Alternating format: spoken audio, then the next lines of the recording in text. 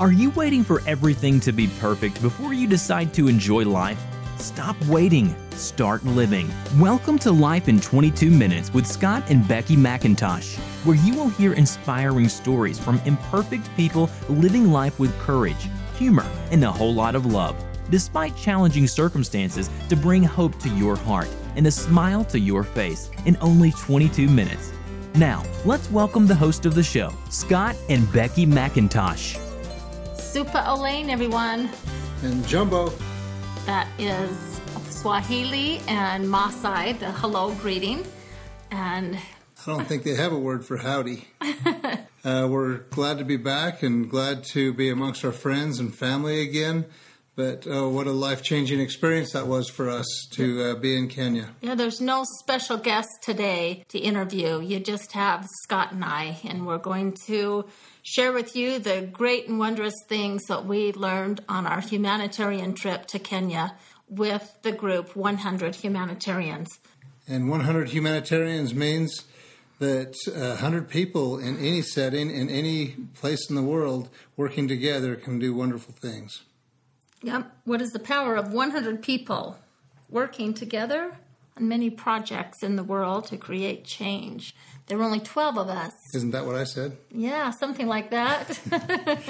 There were 12 of us, though, on this expedition, along with our 3 Maasai drivers, Moses, David, and John.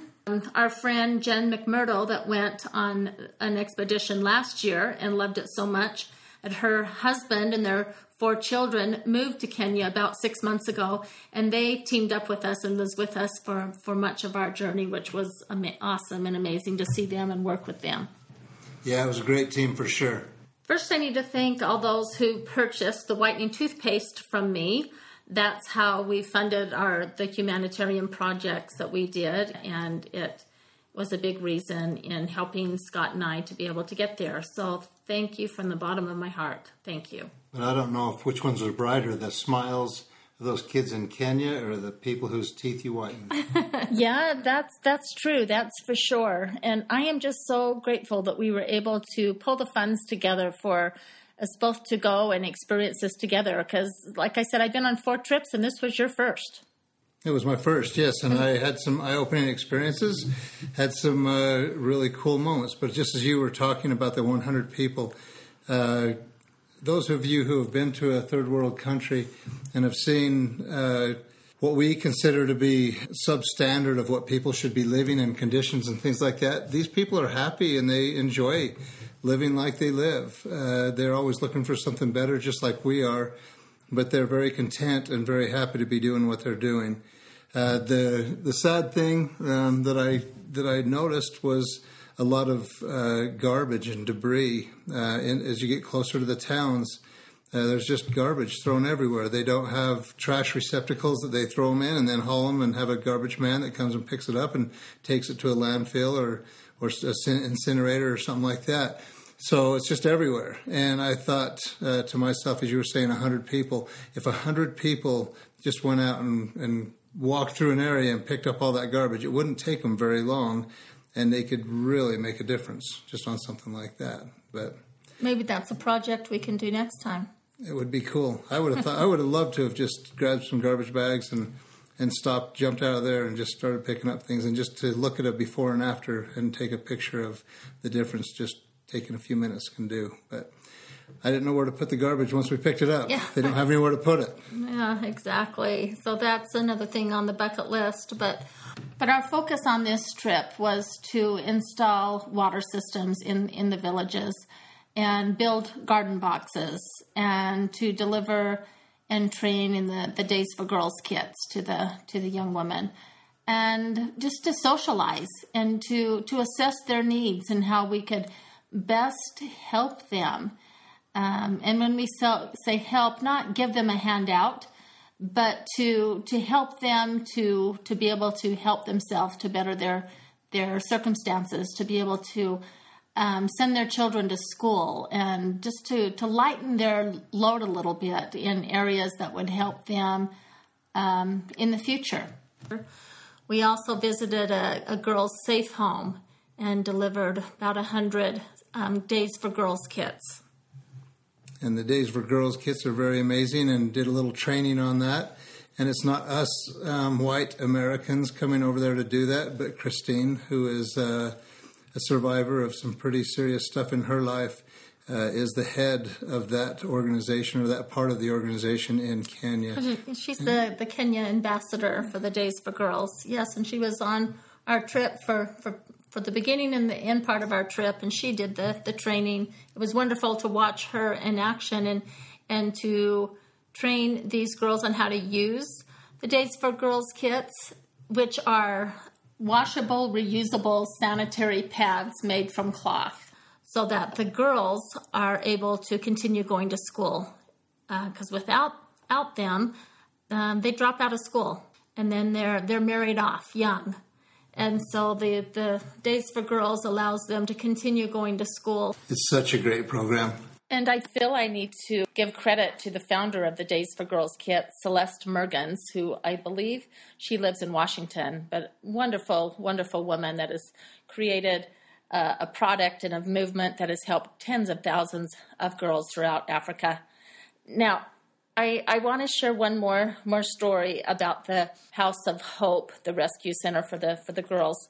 One of the women that was working at the center, her name was Josephine, and she had escaped early marriage at the age of 12 years old. Can you imagine being married off at 12? She escaped by running to a rescue center, just like the one that we were at. This was fueled by her desire to get an education. And she's now 23, and she just graduated with a degree in law with the intent to protect the rights of girls in Kenya. Oh, I was so inspired by her courage and strength, and so touched by her determination and resilience. As I listened to her story, my eyes filled with tears, and as I looked around the room, so were others. You just knew that you were sitting among greatness as you looked into the eyes of Josephine and the other girls. You could see and sense their courage, bravery, strength, and resilience. I look forward to going back again and again to see the great things that these girls will be accomplishing. And I hope to see a time where girls no longer have to run away to be safe.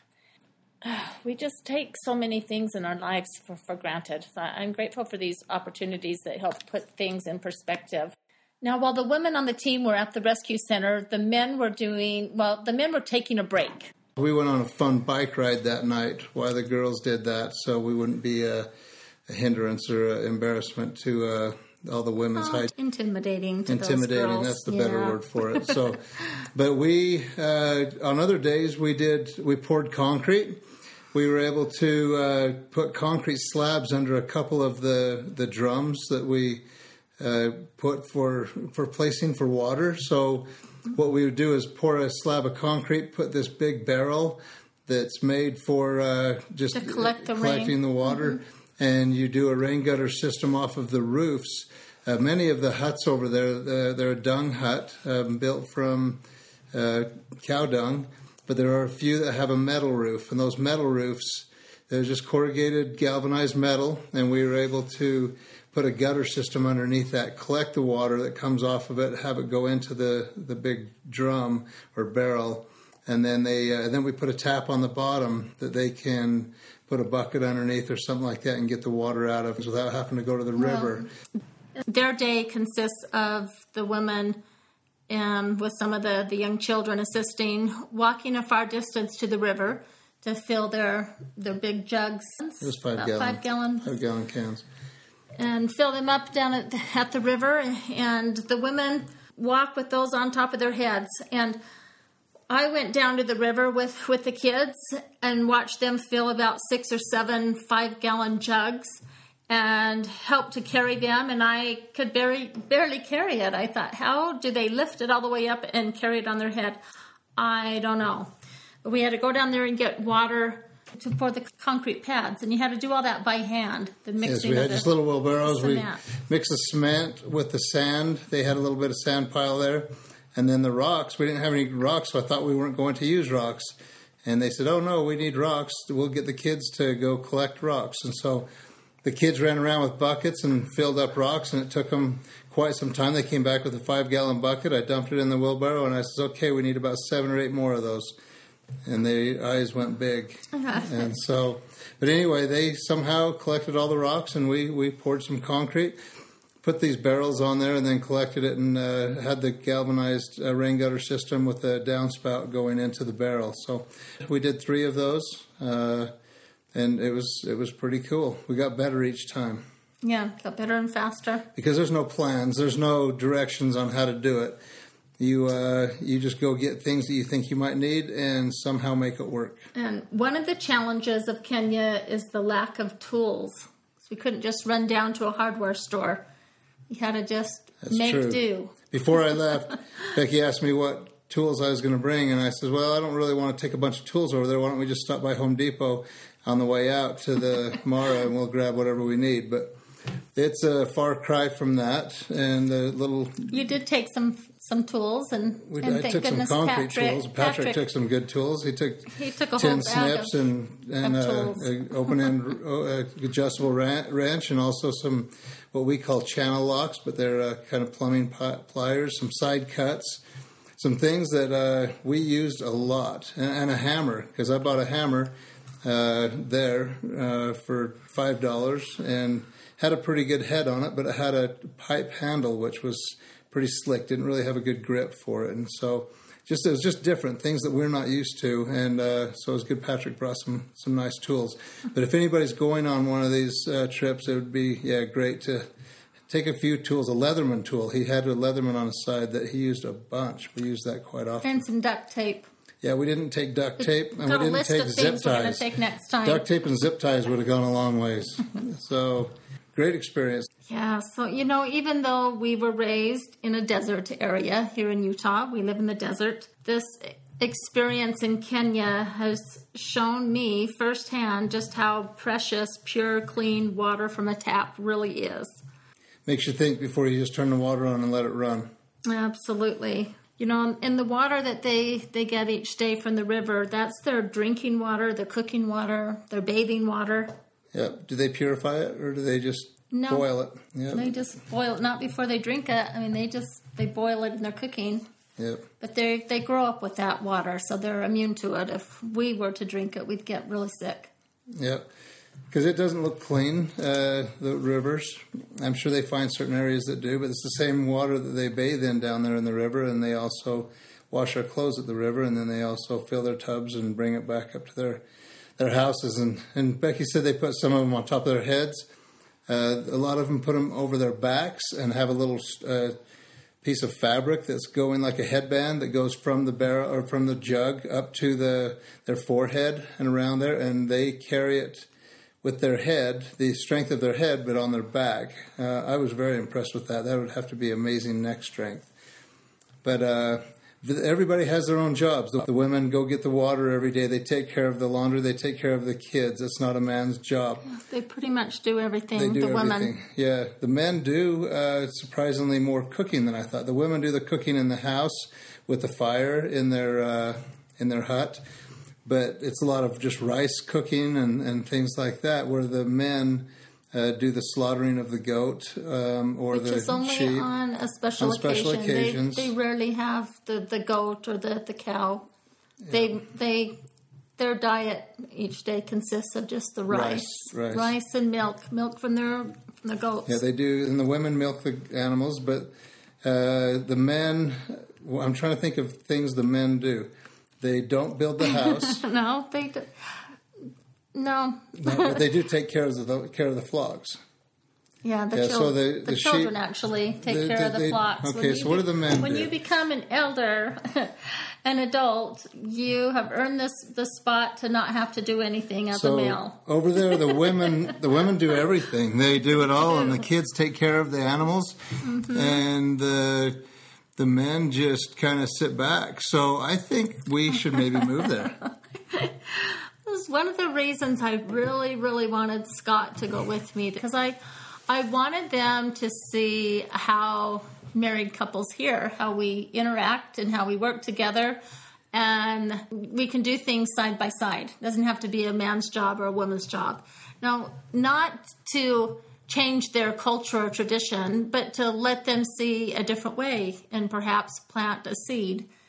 And I know in our drivers that have been driving the 100 humanitarian expeditions for a couple of years now, they use the same drivers. It's been fun to watch the changes in them. And John, one of our drivers, when we went to his village, his mother was cooking chapati for us, which is like a tortilla. And John was right in there rolling the dough and cooking too. And that is really unusual. And I loved that he would do that and allow the boys in the village to see him helping his mother. Yeah, because that doesn't happen. I mean, we have our chores around here that are man and woman. I mean, that's for sure. Wednesdays you take out the garbage chore. Yeah, so I take the garbage out each week. That's a big chore. And you clean the house, you do the laundry, you cook the food, but that's all you do. And all you do is take out the garbage. And I take out the garbage, yes. So it's pretty much the same it's the here same. in Kenya. One of the coolest things is we visited David Sanchera's village. He's one of our drivers. And we visited his village. And his sweet, sweet father, he's one of the eldest in the village, and he gave me my Maasai name and a blessing last year. And this year, since it was your first time, he gave you a Maasai name. What was your name? Lomanyak. Which means? It means the blessed one or the lucky one. So I'll go with that. Yeah. So my Maasai name is Nolari, which means rain or bringing abundance, because rain to them is abundance. That means God is blessing you. So since I have abundance in my life, because you're in my life, that makes me the lucky one or the blessed one. There you go. So yes. that works. So the new people on the trip received their Maasai name and a blessing, and we all sat around a fire while the men killed a goat, and that was kind of sad. Not just kind of. It was a different experience for different people. Goats some of the to people me were pets because we raised goats for But that's many, our culture. Years. We've become a culture that looks at them as pets, where I sat there and watched every minute of it, just eating this up, thinking that this goat, it became a spiritual moment of this goat giving life to sustain life, and not only one life, but a life of a village, and that's what I think God intended for animals, instead of just to be looked at. And they utilized every single part. They did. There was nothing left to waste, and it was an awesome moment that they didn't take lightly. They didn't ever put the goat down or make him feel, I don't know, like they put him on a pedestal of what that goat meant to them to sustain their lives, and I was impressed with that. Yeah, and then they cooked that goat on the fire right in front of us, and as it was cooking, they sang and danced, and then when it was done, they cut off slabs of meat and passed it around to us. We had the real Maasai experience. It was. Like not many tourists get to experience that, but because David, one of our drivers, we were able to have that experience as he took us into his village and got to experience that. There was about 20 or so opportunity. homes. I didn't count them. I wish I had. They were in a big round circle, and as Moses talked about in his episode, that they build their homes in a circle, that signifies love. All the doors are facing the same direction, so they try to avoid the area where the storms come from. And the animals all come into the middle. They have a fence around the outside of their village, and then every night they bring all the animals in. They put the goats in a pen, and then the cows are just free to wander around, and they take the little babies off of the goats and the sheep. So during the night, the mothers will build up milk, and then in the morning they'll milk them before they send them out to the fields again. A very, very systematic way they do everything. Every morning, right at first light, they pay attention to the sun. They don't think, oh, I always go to bed at midnight and get up at They don't have an alarm on their phone. Yeah, they have the sun. When the sun comes up, they're out doing their stuff. When their sun goes down, they bring them back in, and then they go to bed. So Very, very simple life. Yes, and the children's diet mostly consists of the goat milk. They get a glass of milk in the morning when they wake up and a glass of milk at night before they go to bed. And if they're fortunate to have rice or potato soup during the day, they get that added bonus. And then that's where the garden boxes come in, where we were able to build some garden boxes in some of the villages where we were able to put a fence around it. But in the garden boxes, we planted carrots and onions and tomatoes and kale, so they can add some veggies to their diet. And something else, I remember being on a little excursion with trying to do a survival type camp, and there was a young man who had harvested a turkey and was doing the part of cleaning it, of plucking it, and taking the meat off so we could prepare it for dinner. And he caught me off guard when he said, I have never handled meat that is warm. It's always been cold because he's always got it from the store and it's always been in the cooler. And as you were talking about that, I thought of the same opposite of that, is that these kids have never had a cold glass of milk. It's milk straight from the goat or straight from the sheep. Yeah. It's warm. It's all they've ever known. And I loved the children. I took jump ropes and bubbles and things that I could play with the kids. And they had never seen bubbles. So the first time you're blowing the bubbles, they're kind of scared. They're wondering what that is. Then they catch on really quickly that it's nothing to be feared and that they can run and jump and pop the bubbles, and they giggle and giggle and giggle and giggle. It's so fun. The other thing that they loved was to see pictures of themselves. A lot of them had never seen a picture, or they don't have mirrors, so they had never really seen what they look like. And so to take a picture of them and then turn your camera and show them, they would just light up and they'd giggle. Yeah, that was some of my highlights. Pretty amazing, the simpleness. But we did get to go on a safari. We saw unbelievable amounts of animals, elephants, giraffes. We saw a leopard, we saw a lion, we saw cheetahs. We saw cheetahs chasing gnu or wildebeest. Wildebeest, as they say it. It was just an awesome experience. But the coolest part was all of the little things, the going to Pastor Ben's church and seeing the people who were so dedicated to their God and what they believed to be the best way to show Him how much they loved Him and appreciated what they had. It was a magical moment. It was such a neat experience, and we hope that each one of you get to share that. We're out of time. That goes so fast, and we just wanted to share a few of those experiences with you. Hope we didn't scare you off by some of these things because you fear leaving your comfort to go do something like this and to sit around a fire and eat goat. I think these are magical moments that everybody needs to go through. And so if they're having anything to do something like this, reach out to us. We'd love to hook you up. Yes, we would. But to be realistic, a small number of people would be able to go to a third world country.